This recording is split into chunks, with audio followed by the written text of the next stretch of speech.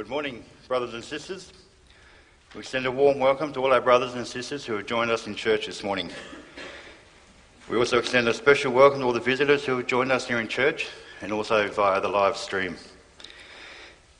May we all be comforted and encouraged by the preaching of the gospel, and may God be praised and glorified by our worship. The consistory has the following announcements. Sister Tamara Buchholz and Brother Daniel Vanderwall from the Free Reformed Church of Byford have indicated their intention to enter into the married state according to the ordinance of God.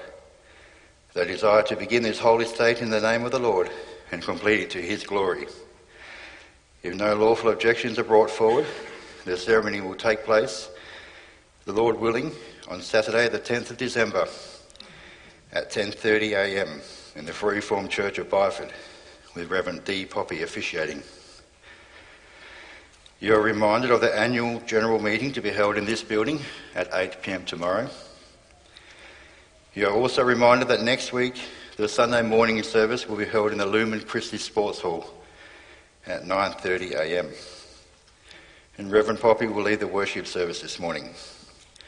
Before we begin, let us sing together from Psalm 117, verse 1.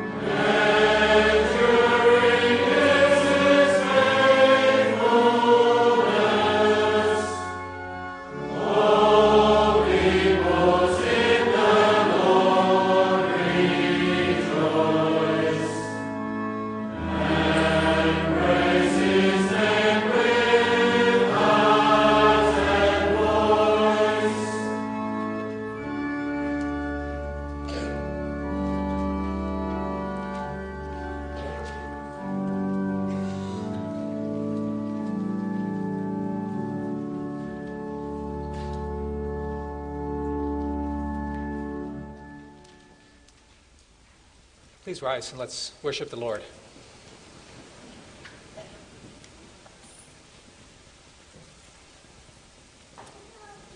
As God's people, we confess that our help is in the name of the Lord who made heaven and earth. Amen.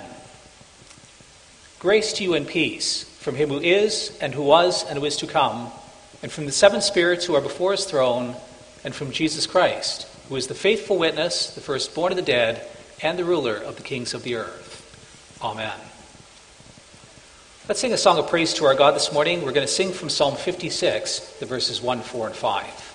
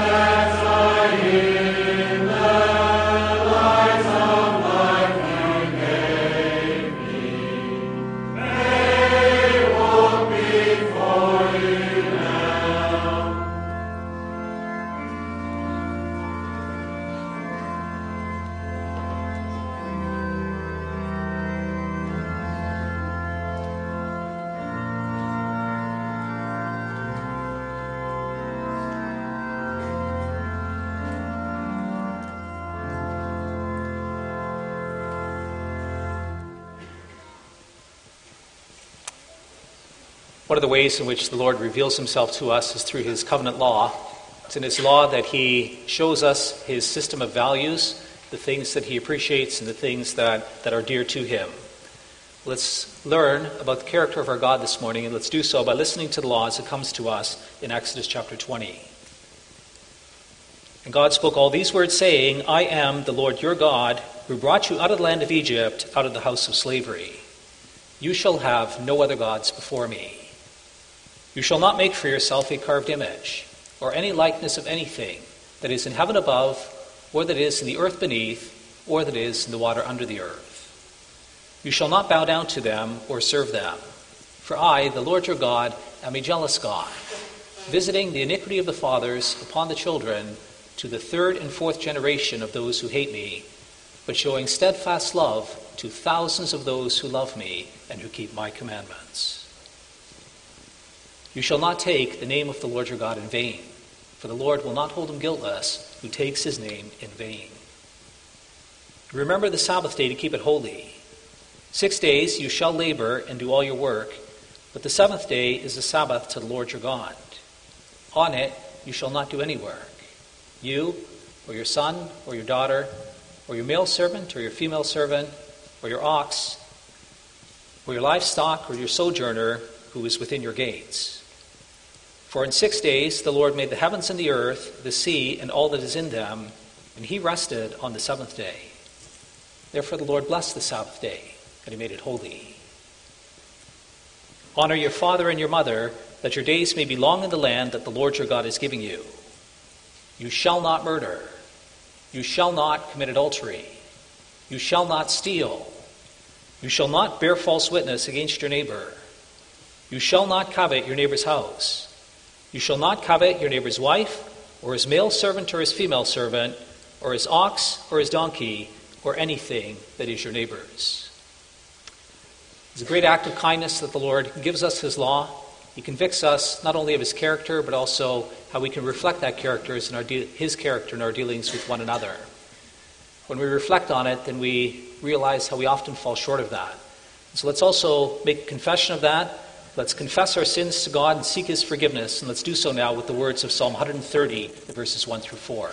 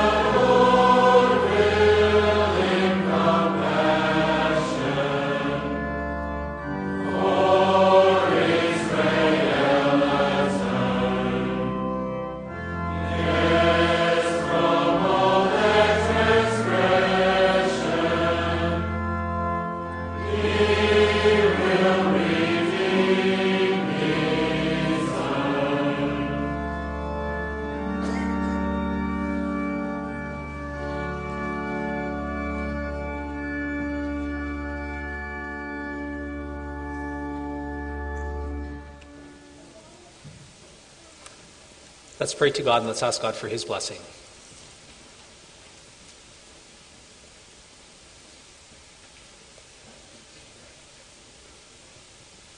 Almighty God and Father in heaven, we come before you this morning, Lord. We thank you that you reveal yourself as the God who's seated on the throne with power and authority. It's a really important thing for us, Father, because we're engaged in spiritual warfare. We are sinners. And sometimes sin reaches into our lives, and it causes a profound amount of distress for us. Sometimes we get caught up in really difficult things. Sometimes we face breakdown in relationship, and then sometimes things go really badly in the future in that relationship. But sometimes it happens to us that we face health concerns. Sometimes we face temptation. Sometimes we face alienation from those who are dear to us. Your Father in heaven, you know the circumstances of our lives, and you know the struggles that go along with that. We come to you this morning, Lord, to confess that we haven't always responded well to these things. There's times where we've given in to sin. There's times where we gave in to temptation, we followed it. There's times where we responded really badly to other people in certain situations, sometimes to family members, to our parents, to our husband, to our wife, to our siblings. And sometimes it happened to us that we allowed certain sinful thoughts and attitudes to dominate our lives. Greed and lust and anger and selfishness. And sometimes it happened to us as well, Lord, that we sinned against you, that we haven't honored you, we haven't trusted you, we haven't depended upon you. When we look at all these things, Lord, then we stand before you with empty hands.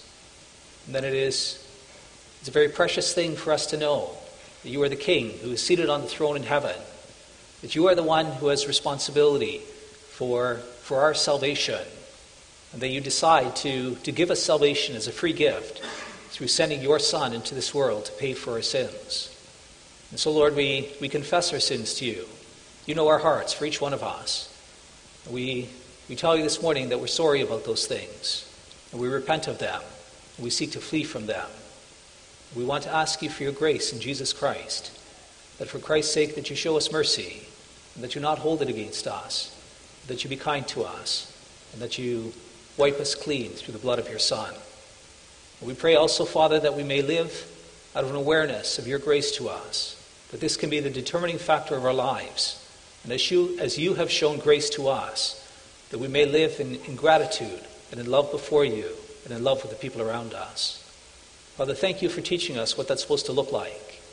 Thank you for giving us your law, for teaching us your values, and for showing us your character. And we pray, Lord, that you'd strengthen us with your Spirit, that we may walk in your ways, that we obey your law, that we do so with great joy, that this is a matter of thankfulness and of gratitude for us, and that in this way that our lives can be blessed through you. Father, we ask that you would please bless us in the time that we have together with you this morning. Please strengthen and encourage us through the proclamation of the gospel. We're so grateful that you call us into your presence. You give us a day of rest. You bring us here because you wish to extend your grace to us. Help us to realize what a great God you are, what a precious gift it is to be your children. Please keep sin and evil far from us. And please hear us, Father. In Jesus' name we pray. Amen.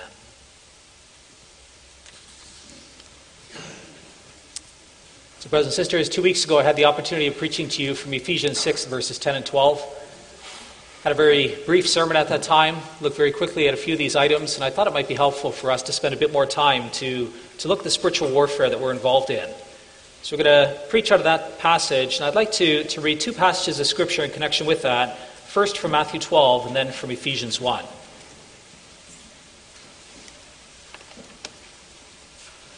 So I invite you to open your Bible with me, Matthew 12, the verses 22 to 32.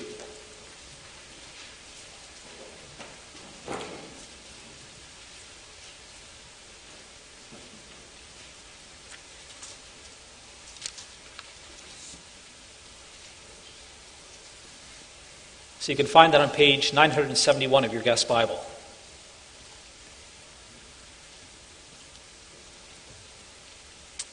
The Matthew 12, We'll start reading at verse 22. Hear the word of God.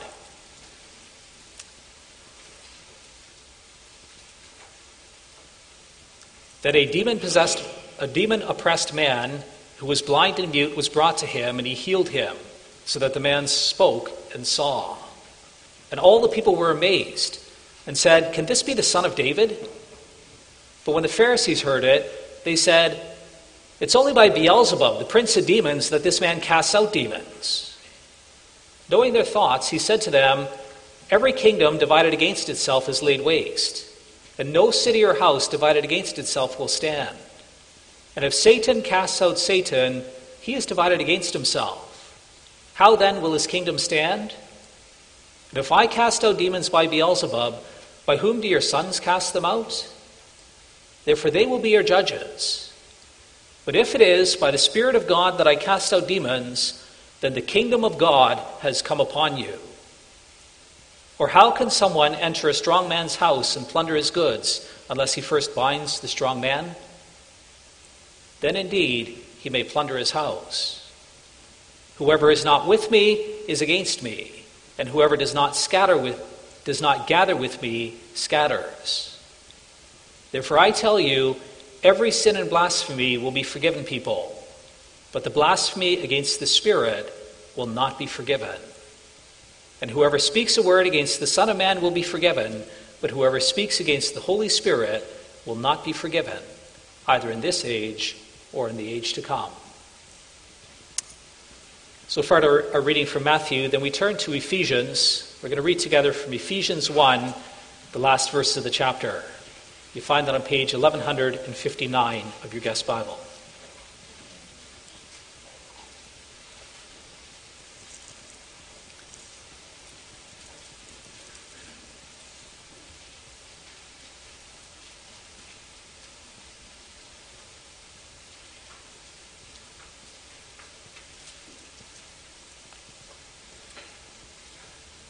So in Ephesians 1, the Apostle Paul is praying for the Ephesians that they may know God.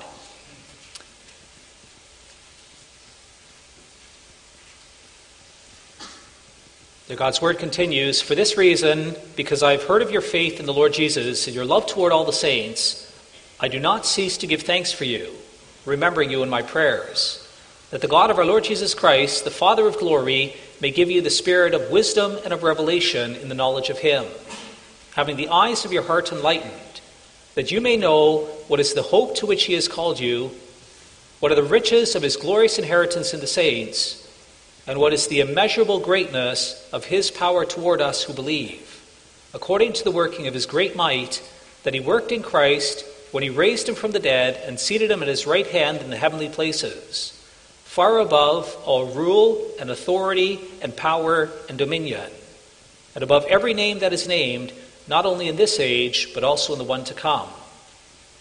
And he put all things under his feet, and gave him as head over all things to the church, which is his body, the fullness of him who fills all in all." So far, the reading of God's holy word. Let's now sing together. We're going to sing of our Lord Jesus Christ, who is given authority by the Father, Psalm 2, the verses 1 and 2.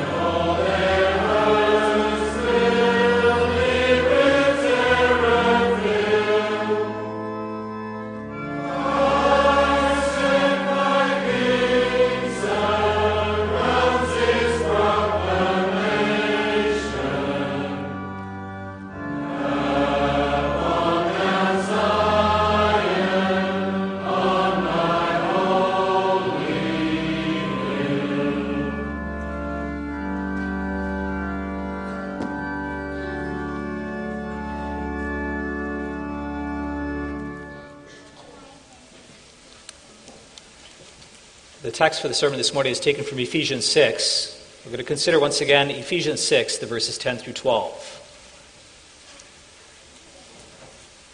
Once again, brothers and sisters, maybe we'll just put that into the context of the next verses as well.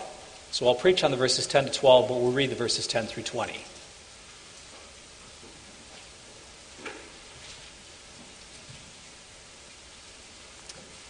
Ephesians 6, verse 10, page 1163.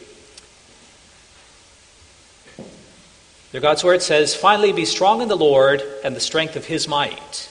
Put on the whole armor of God, so that you may be able to stand against the schemes of the devil.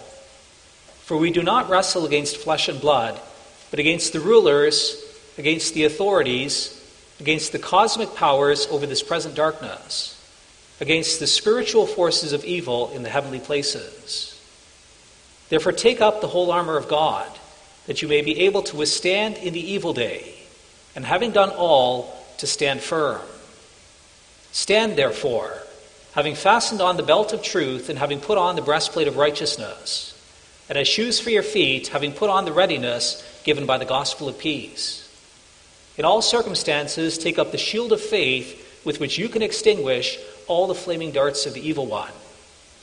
And take the helmet of salvation, and the sword of the Spirit, which is the word of God, praying at all times in the Spirit, with all prayer and supplication.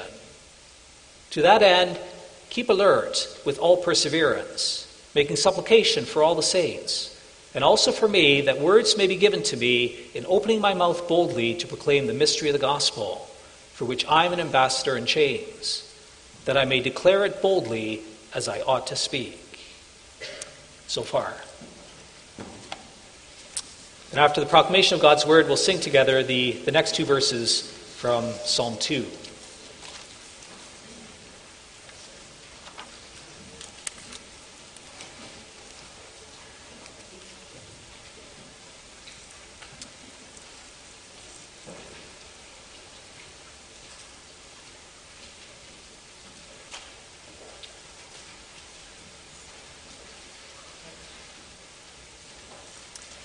Dear brothers and sisters, congregation loved by the Lord Jesus Christ, God teaches us in Ephesians 6 that we're involved in spiritual warfare.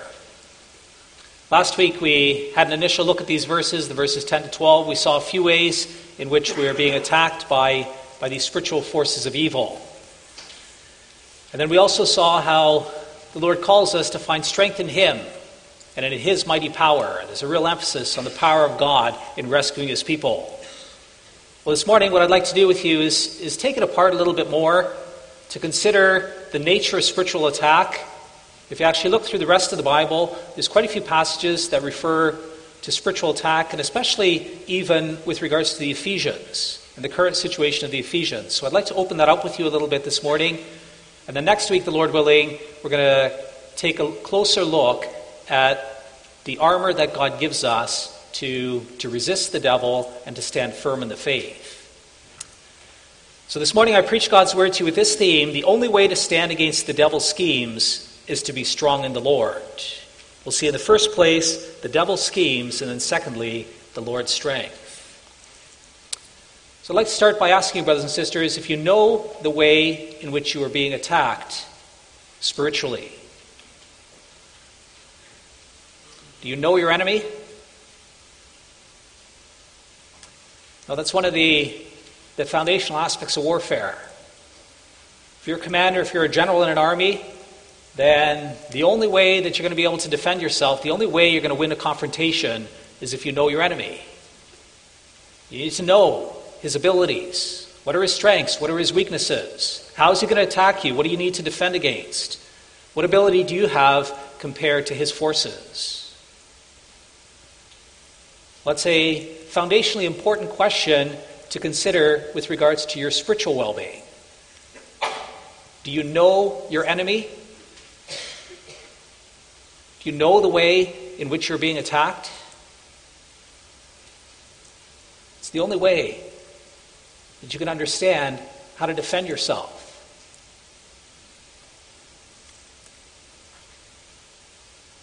When the apostle addresses this matter with the Ephesians, he tells God's people in verse 11 to put on the whole armor of God so that they can take their stand against the schemes of the devil. This word for scheme, we saw it means some cunning or crafty trickery. The devil schemes against us. He's cunning. He's crafty. He seeks to trick you and to enslave you. We saw last week that part of this is that he deceives people. It's quite striking what a huge theme that is in the New Testament. In his books to the Corinthians and Galatians and Colossians, Paul warns God's people about the influence of false teaching. And I'll just take 1 minute with you just to show you that this false teaching is connected to the activity of Satan. So the first passage, 2 Corinthians 11, verse 4, Paul warns against these polished orators who were speaking to the Corinthians. Now these people were called the super apostles. The apostle says that the problem is that they were bringing a different Christ. He says in verse 13 that these men are false apostles. They're deceitful workmen. They disguise themselves as servants of righteousness. But he says, in fact, they are servants of Satan. You have a similar thing in Galatians 4:9. The apostle says that a return to circumcision and legal observances of the law is a return to slavery and to the elemental spirits of the world. These elemental spirits, this is a reference to demonic spirits. If you go back to that teaching, Paul's saying you're going back to something that's demonically inspired, that's contrary to the message of the gospel, that you're saved by grace through faith in Jesus Christ. Or in Colossians 2:8, he warns the church against being taken captive by philosophy and empty deceit. And he says these things, they're not only human traditions, they're not only empty philosophy, but he also says that the elemental spirits of the world inspire these things. Once again, the demons inspire the false philosophies of the Roman and the Greek times. Now we know that these problems were also evident in Ephesus. Paul later wrote a book to Timothy. He wrote the letters 1 and 2 Timothy, and Timothy was actually a minister that was left behind in Ephesus to preach to the Ephesians. And he wrote in 2 Timothy 2 verse 24 to warn Timothy against these false teachers. He told them to gently instruct those who oppose him in the hope that God may grant them repentance leading to the knowledge of the truth, that they may escape from the snare of the devil after being captured by him to do his will. These men in Ephesus, these false teachers, were ensnared by the devil. They were captives of Satan. And they were used by Satan to try to lead the rest of the church astray. When you think about this, do you understand why we're really careful as a Reformed church against false teaching? One of the foundations that we're built upon is that we need to go back to the truth of God's Word. Christ warns us again and again that one of the primary ways in which the devil leads people astray is by bringing in these false teachers who secretly introduce these heresies and who lead the church away from the Savior. The devil, he wants to enslave you, brothers and sisters. One time it's legalism. It becomes all about the rules, so that you need to obey the rules. And then you end up with this religion that's Christ plus. Or the next time, it's licentiousness. We're saved in Christ, and so we can do whatever we want to do. And you're free to continue to sin and to do whatever you want.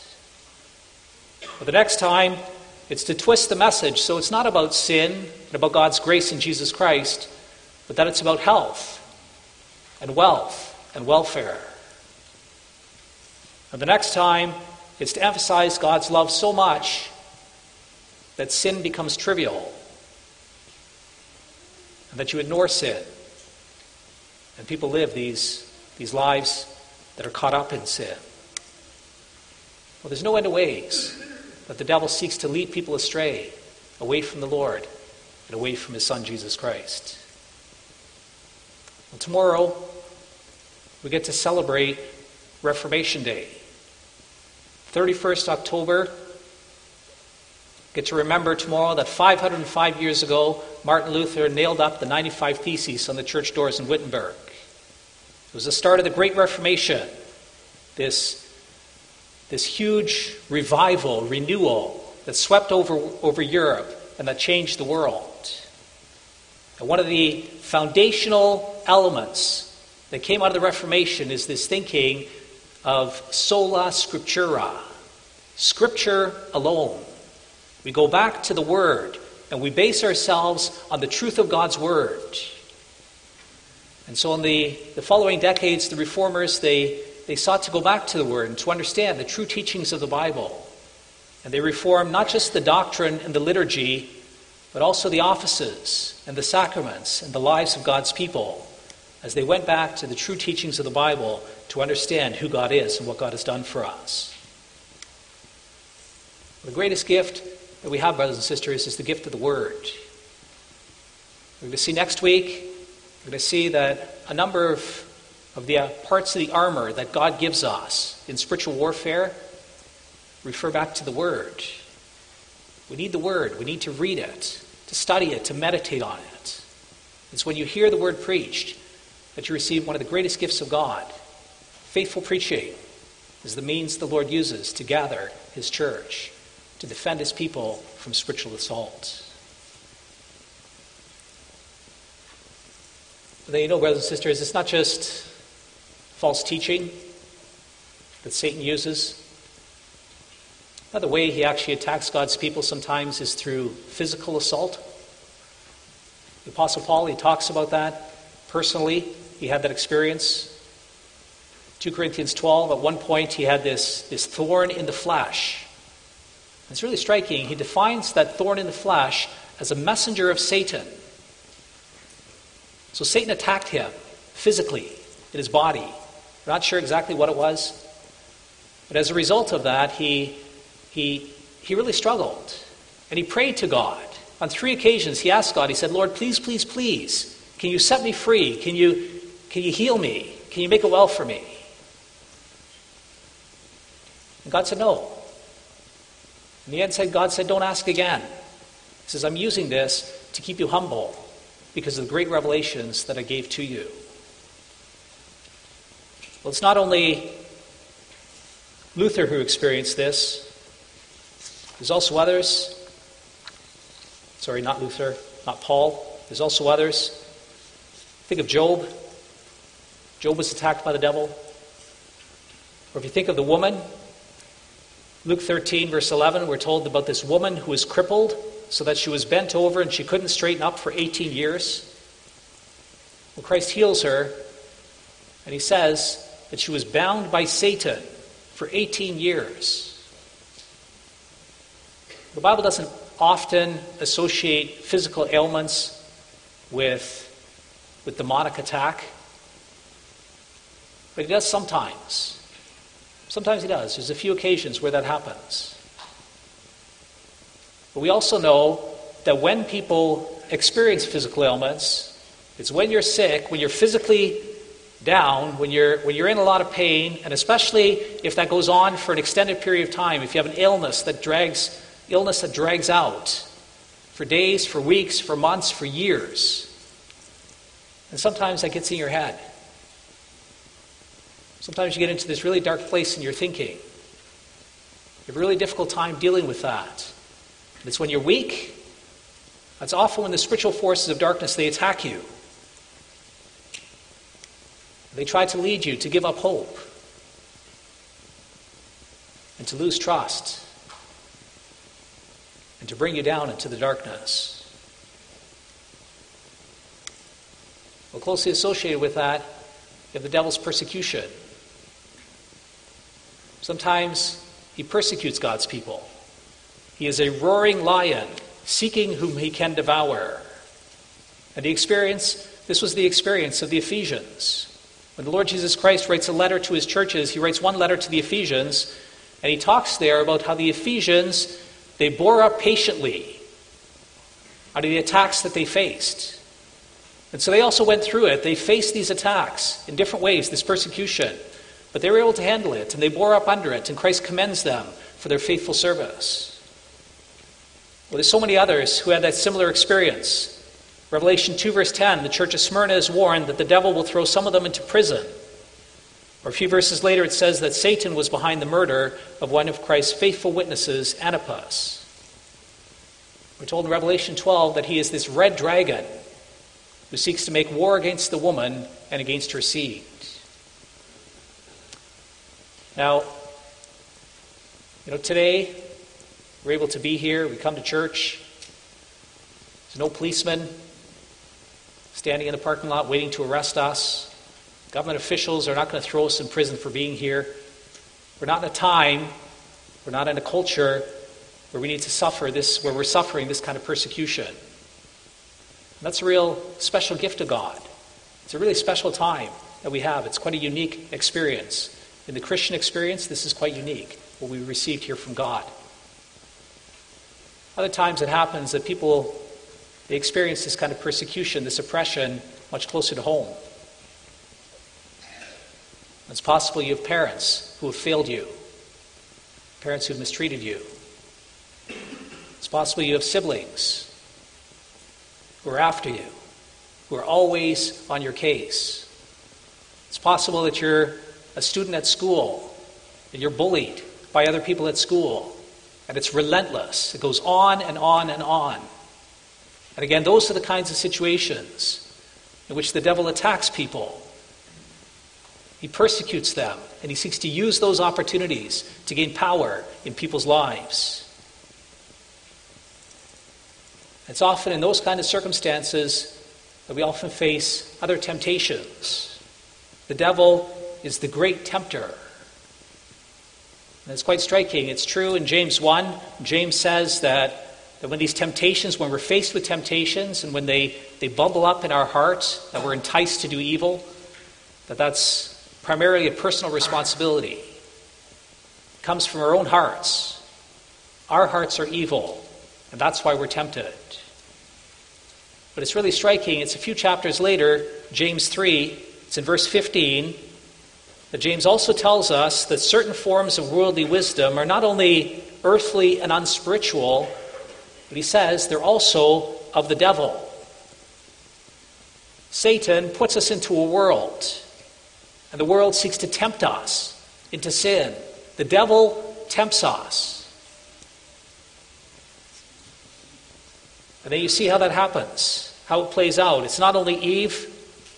Genesis 3, it's quite striking. 1 John 3:12 tells us that it is Satan who puts it in Cain's heart to murder his brother. It is Satan who enters Judas to betray Christ. It is Satan who enters into Ananias and Sapphira to lead them to lie to the Holy Spirit. Now, the devil, he tempts you time and again. He knows the circumstances. He knows your weakness. He knows how to hit you when you're down. It's not to say that it's a sin to be tempted. Our Lord Jesus Christ, he lived a perfect life, and yet he was also tempted. The devil tried to tempt him into sin. But the sin comes in when you give in to temptation, when you fall for it, when you go for it. Well, brothers and sisters, you hear about these things, and one level might seem kind of distant. Just gone through a lot of Bible passages here where the Lord tells us about all these people in the past who faced different kinds of attacks from the devil.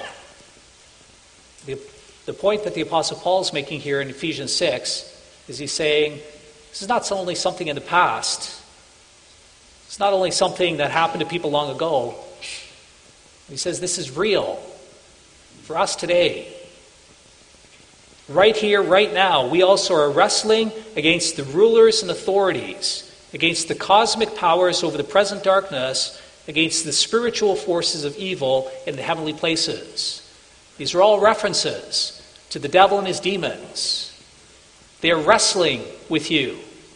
They are in close hand-to-hand combat. The word was used of soldiers who are wrestling with other soldiers in close combat. That's the experience that we have as the people of God. If you're not careful, then they will gain power in your life. They will lead you into temptation. And they seek to dominate and to control your life more and more. And it's really striking in this regard to look at the language that the Scripture uses of the nature of temptation and the impact that temptation and sin has in our lives. The Bible shows us that in some ways we are in danger. The Lord is quite clear in His Word that it is possible for a Christian to allow an evil force to have a controlling or dominating influence in his or her life. It is in Romans 6, verse 12, that the Apostle Paul warns God's people. He says, "Let not sin reign in your mortal bodies to make you obey their passions." And the word reign is strong language. Let not sin reign in your mortal bodies. Reign means to establish a kingdom. This is a basileia. He says Satan wants to establish his kingdom in your life. Well, Jesus Christ comes as the king, and he is establishing a kingdom. But if you give in to sin, and if you allow sin to perpetuate in your heart, then sin will also reign over you. It will have power over you. In 2 Timothy 2, verse 25, the Lord uses similar language. He warns against these people who have been taken captive by the devil. 2 Timothy 2, verse 25, Timothy is to gently instruct those who oppose him in the hope that God may perhaps grant them repentance leading to a knowledge of the truth, and they may escape from the snare of the devil after having been captured by him to do his will. They've been captured by him. They are his captives. They do his will. Can you imagine? Satan gains control, and he has power over people's lives.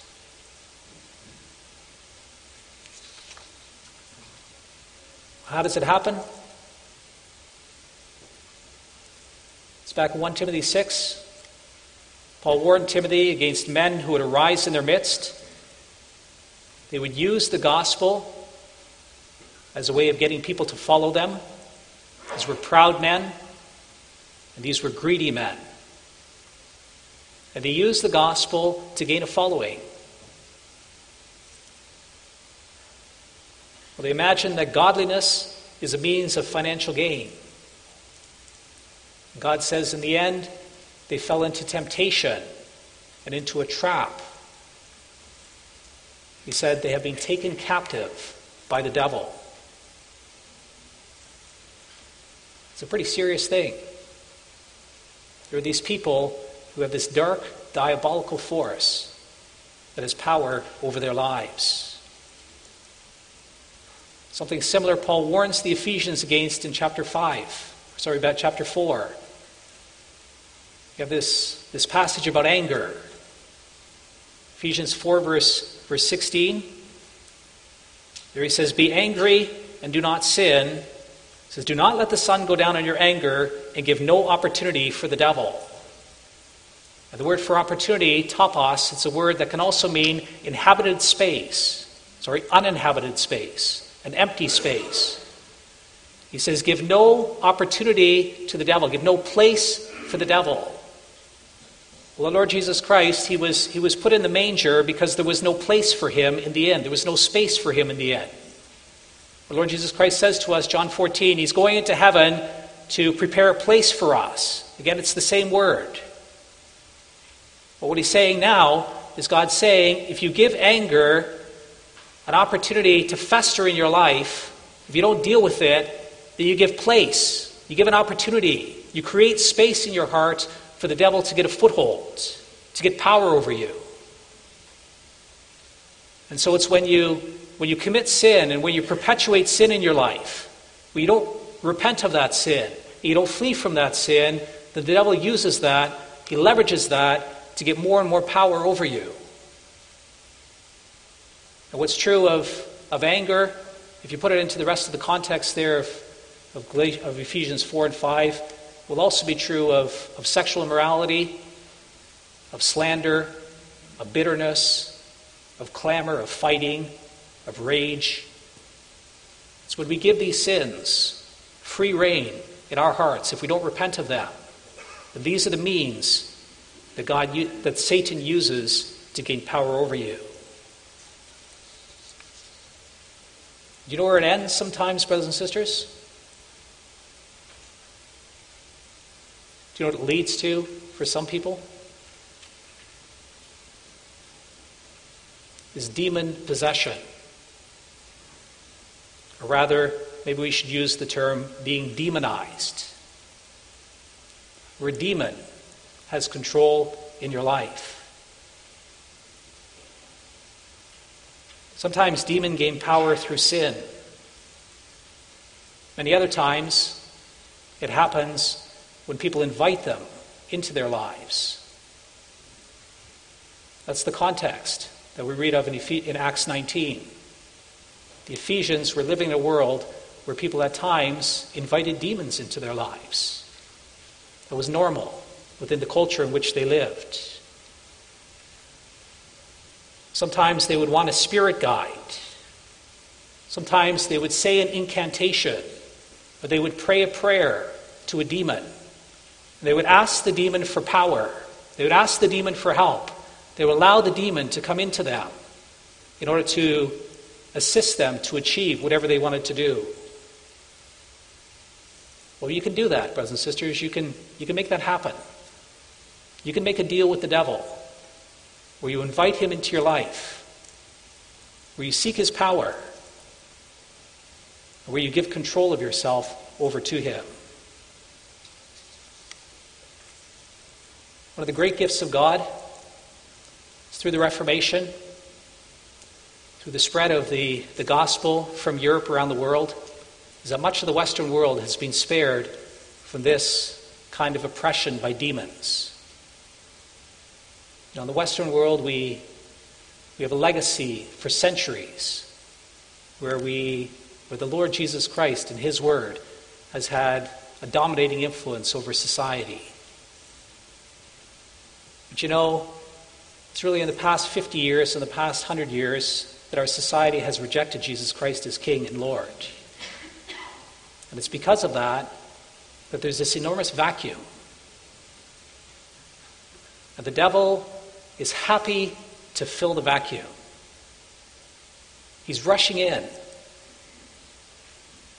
He wants to reintroduce Western society to all the old demons and gods of the past.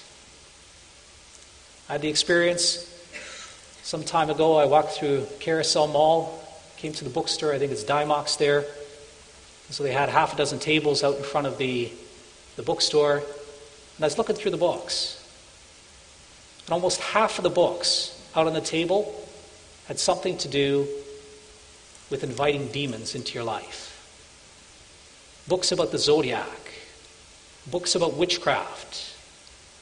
Books about finding your spirit guide. Or following healing energies. You have a diary that's written by a witch that introduces you to many of the demons in the past and that tells you what incantation to say on what day in order to invite the help of that demon into your life. Well, these days, we're in the normalization stage. The devil's strategy had a take on the strategy of the homosexuals 50 years ago.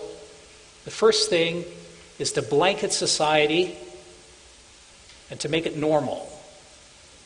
So the video games you play, the books you read, the movies you watch, the television programs you watch, they're all inundated with more and more of the demonic.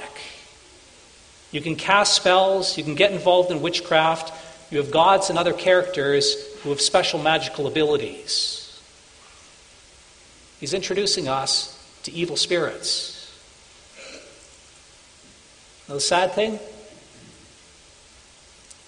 is that sometimes today, we Christians in the Western world, we treat it as a bit of harmless fun. We dabble with it. Well, it's not the truth of it. You talk to Christians who come out of the third world, and they know what this is all about. They look at us, they see us reading this stuff and watching it and playing around with this stuff, and they ask us if we're out of our minds. Are you a Christian? Do you understand that this is diabolical? This is from the devil?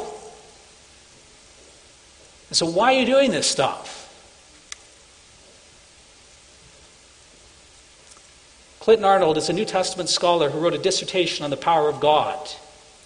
As he was studying what the New Testament had to say about God's power, then he realized the only way you can make sense of God's power is to also make sense of the powers that oppose him, the spiritual forces of darkness. It led him to do a great deal of study of what the Bible says about the devil and his demons and about the power that they have. Well, he's on the understanding that the power that demons have in people's lives is on a continuum. So he thinks, at one end you have temptation. And then next to it, you have a person who regularly gives in to temptation. And then next to that, you have a person who's been devoured, been taken captive. And next to that, you have a person who's been demonized. They're under the control of demons. Well, what's the truth of your life, brothers and sisters?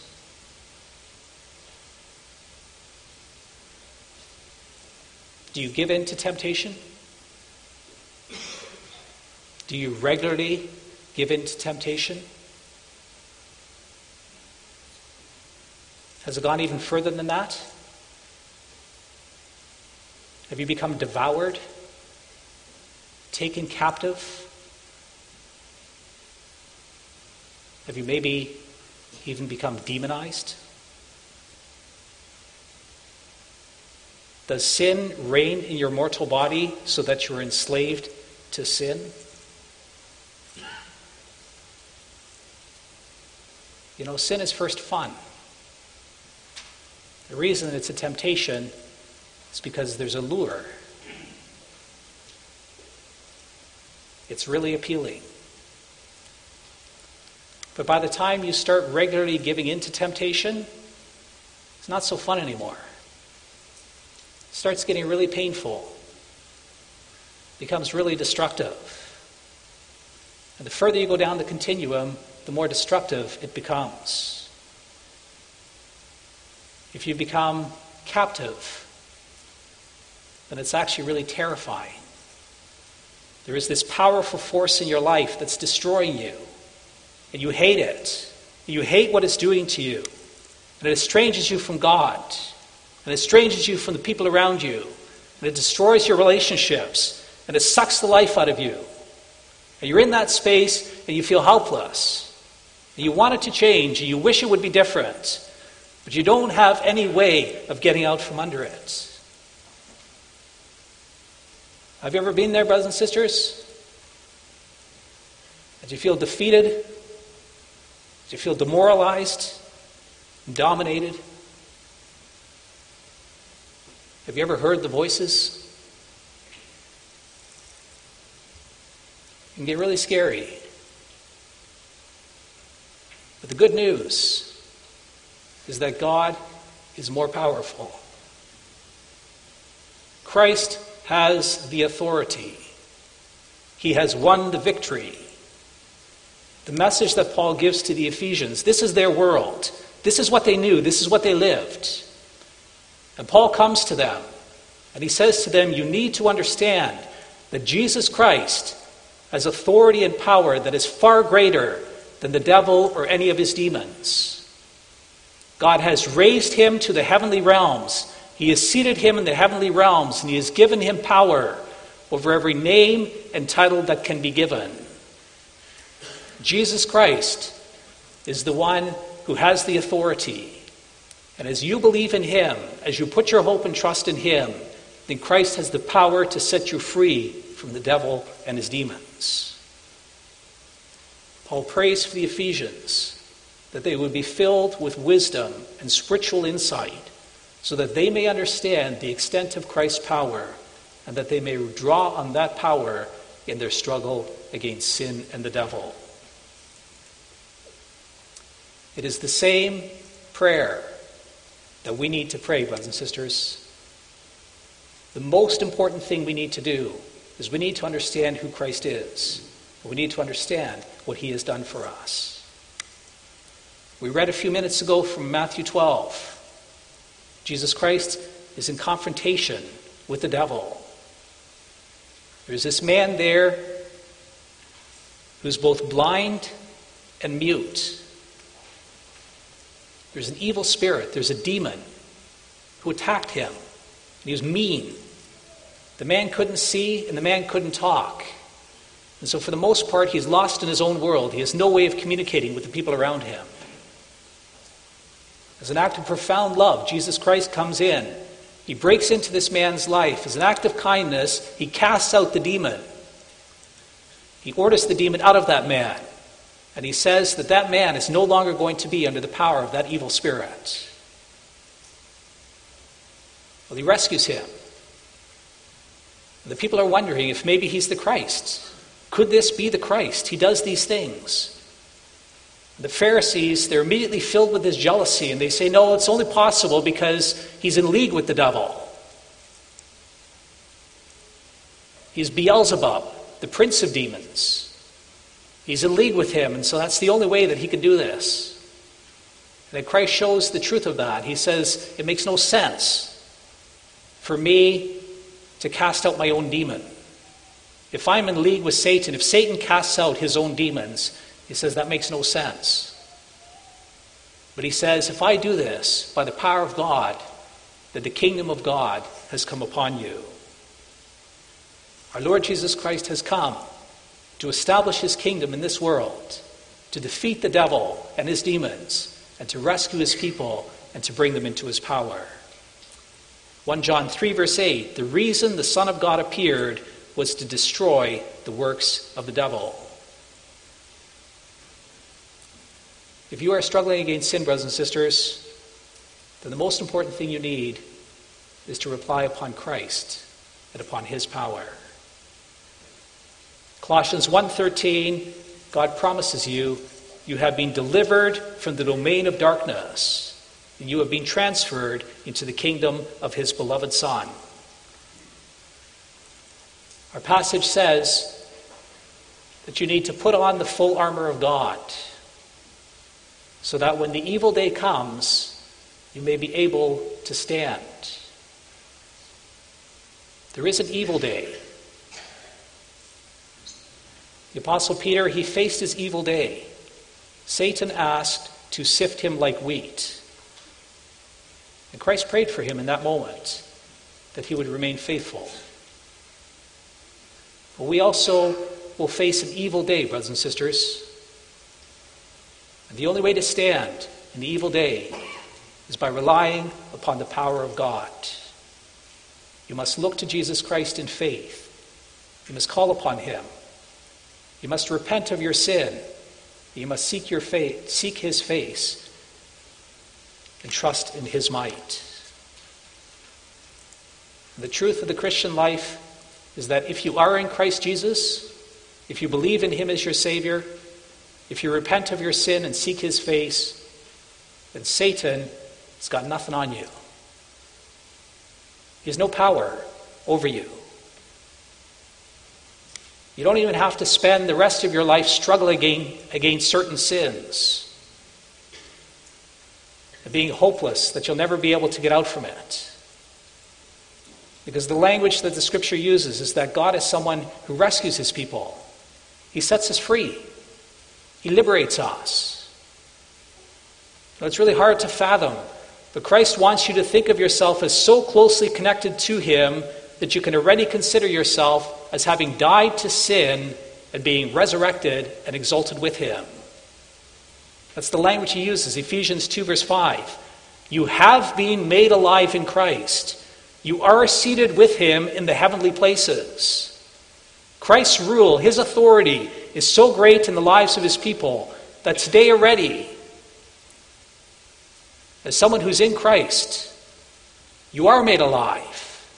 And you are reigning with him on the throne in heaven over sin and the devil and all his creatures. He will help you.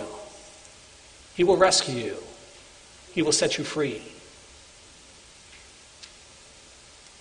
Is it automatic? No, it's not. Does it happen without a struggle? No, it doesn't.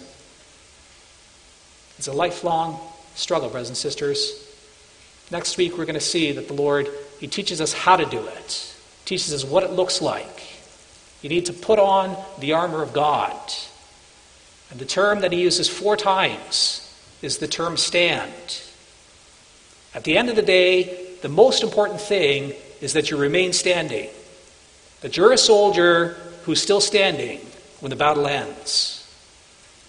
And God says he will strengthen you. Christ will strengthen you with his Spirit. He'll draw near to you. He'll give you his tools. Christ will give you everything you need so that at the end you will remain standing despite the attacks that you face. In the words of James 4 verse 7, submit yourself therefore to God. Resist the devil and he will flee from you. Amen.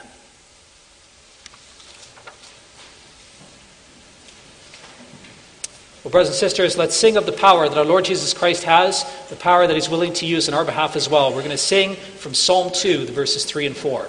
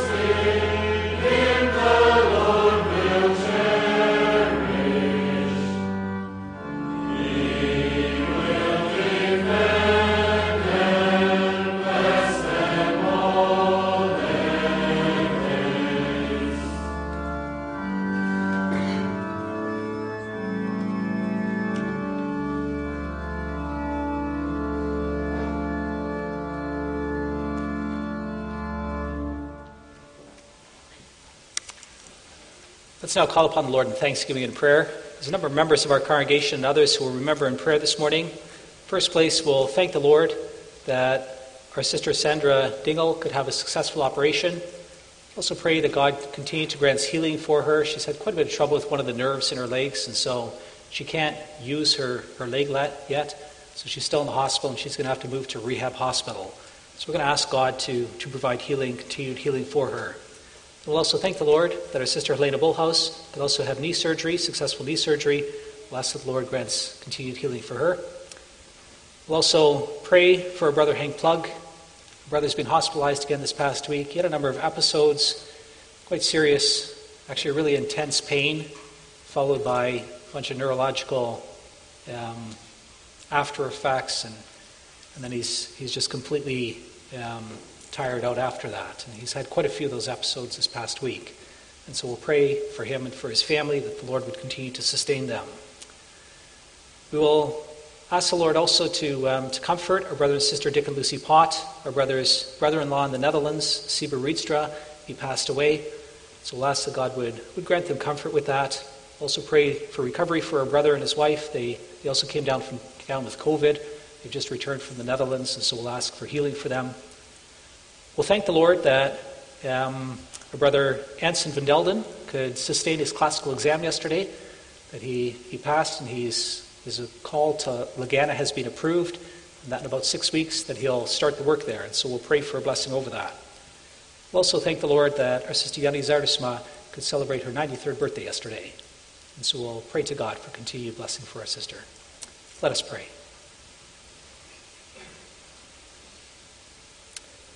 Almighty God and Father in heaven, we come to you this morning. We honor you, that you are the one who has the power and the authority. We honor you for the love that you have, that you sent your Son into this world to die on the cross for our sins and to take our curse upon himself. Thank you, Lord, that you have rescued us from Satan's power. Thank you that you have delivered us from the dominion of darkness, that you have transferred us into the kingdom of your beloved Son. We thank you that we may be in Christ. And as those who are in Christ, we can live lives that are free, lives that are filled with love, with joy, with peace, with contentment, with gratitude. You are a faithful God, and you love us, and you have rescued us, and we honor you. We thank you, Lord, that sin doesn't have the final say in our lives, that you have set us free from sin and from its effects. We already today experience that in part, and we look forward to the great day of the return of our Savior. On that day, Lord, then you will rescue us altogether from sin and the devil. You will bring us into your eternal kingdom. Dear Father in heaven, we pray that you would work powerfully in our hearts so that none of us is missing. We ask that you would work repentance within us, that we recognize our sin for what it is, that we resist sin, that we resist the devil. Please grant, Lord, that he may flee from us. We ask, Lord, that we not allow sin to reign in our mortal bodies, but rather please work powerfully within us so that we walk with you and that your Spirit has control of our lives. Thank you for the joy that you give to us, and thank you for the peace that comes through your Son. Lord, we are the most blessed people in the world, and we honor you and we praise you for that. We ask, Lord, that you would help us to discern the attacks that we face. Sometimes the devil tempts us, and sometimes he seeks to deceive us. Sometimes he attacks us and he persecutes us, sometimes even through the people who are closest to us. Sometimes it happens that we have to face illness. Sometimes we have long-term ailments that we have to struggle with. Will you please remind us that you are near us, and that you will carry us, that you are a Father who loves us, that you will provide for us. Please give this sense to our brother Plug. Please be near to him and to his wife and to their family. Carry them through this difficult time. Please be a father to them. Please give him relief from the pain. And please grant that he can have a good attitude and that he can have a peaceful spirit through the powerful working of your Holy Spirit. We pray, Lord, that you would surround this family with a special measure of your grace. We also pray, Father, that you would please accept our thanks for the operations that our sister Sandra Dingle and sister Helena Bullhouse could have this past week. We want to pray for your blessing over their recovery. We want to ask, Father, that you would be near to them, that you grant healing to them, that it may go well with them. We pray most of all, Lord, that you would give the peace of our Lord Jesus Christ and the nearness of your Spirit, that you would comfort them and that it may go well with them. Father in heaven, we also pray that you would please comfort our brother and sister Pot as they grieve the loss of a brother-in-law. Lord, please be near to them and also grant them healing. Grant that it may go well with them, that they can again meet with us and worship with us, and that we may also be blessed by their fellowship. We thank you, Father, for the other gifts that you have given to us. We thank you that our sister Zarisma could celebrate her 93rd birthday yesterday. What a gift that you've given to her, 93 years. Please continue to be a father to her. Please surround her with a sense of your care and nearness, and also grant that as your people, that we're able to show your love towards her as well. Father, we ask that you would please also take care of the Year 12 students. They're scheduled to write their ATAR exams this coming week. Pray that you would bless them, Lord, that you give them peace of heart, that you give them the ability to remember what they have learned. Grant that they may indeed be well prepared for these exams and that they can give a good testimony of the things that they have learned. Please grant, Lord, that this may be a good development in their education, that they use this for good ends to grow and develop their gifts and their understanding, and that they use their gifts in service of your name. Please give them peace and comfort. Grant that they're not anxious about these things, but please protect them with your Holy Spirit and grant that it may go well. We also pray, Father, we wish to thank you for the blessing that you've given to our bond of churches. We're so grateful, Lord, for Brother Ensign Van Delden, that he could sustain his classical examination. Thank you, Lord, that you've opened the way for him to become a minister of the gospel, and we wish to pray for your blessing over him and over the congregation of Lagana. Please grant that he may faithfully bring your word to your people. And please grant your blessing over the congregation, that they may grow in faith and love towards you. Please bless the relationship that they may have together, Father. Grant that as minister and congregation, that they may love one another from the heart, and that they're able to assist each other in the service of your name. Father, we also pray that you would be near to our brother and his family as they have to make arrangements to move from Canada to Australia. Please keep them safe and protect them, and please grant that all things may go well for them. Then, Father, we also wish to thank you that at this time, tomorrow, we could celebrate the gift of Reformation Day. We're so grateful for the reform that you worked within your church, that there was this great renewal. Your people returned to your word, and they understood who you were and what you have done. We want to honor you for that. We want to pray, Father, that this work of reformation may continue within us. Please grant that we may constantly go back to your word, that we may be true to the Scriptures. Please help us, Father, that we not fall away from you, that we not turn from your ways. Please grant that we may appreciate the gifts that you have given to us, that we may treasure the heritage that we have received, that we may continue to grow and build on that. Father, please grant that as parents we may teach our children about these things. And please help us also within the congregation that we may provide good leadership to your people to walk in faithfulness and humility before you. Father, we're also hoping to meet tomorrow together as a congregation to have our annual general meeting. We wish to ask you for your blessing over that. Grant that we can have a good meeting together, that we can reflect together on the gifts that you've given us, that we can be also deeply grateful for all the blessings that you've provided to us. Please be near to us in the rest of this day, Lord. Give us a blessed day in fellowship together. Keep sin and evil, keep the devil far from us. And we ask these things in Jesus' name. He is our King, and he is the power. And for his sake, we pray. Amen.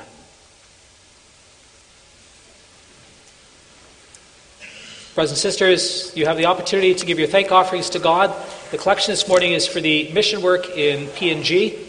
Then after the collection, we're going to sing together from hymn 33, the verses 1 through 4.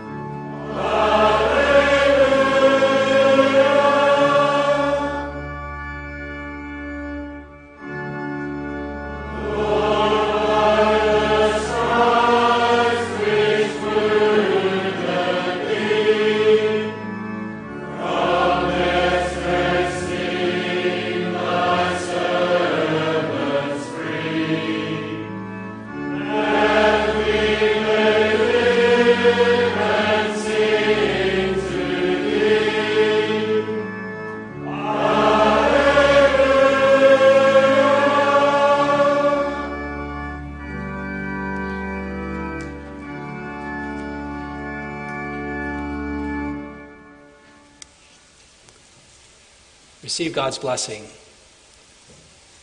The grace of the Lord Jesus Christ and the love of God and the communion of the Holy Spirit be with you all. Amen.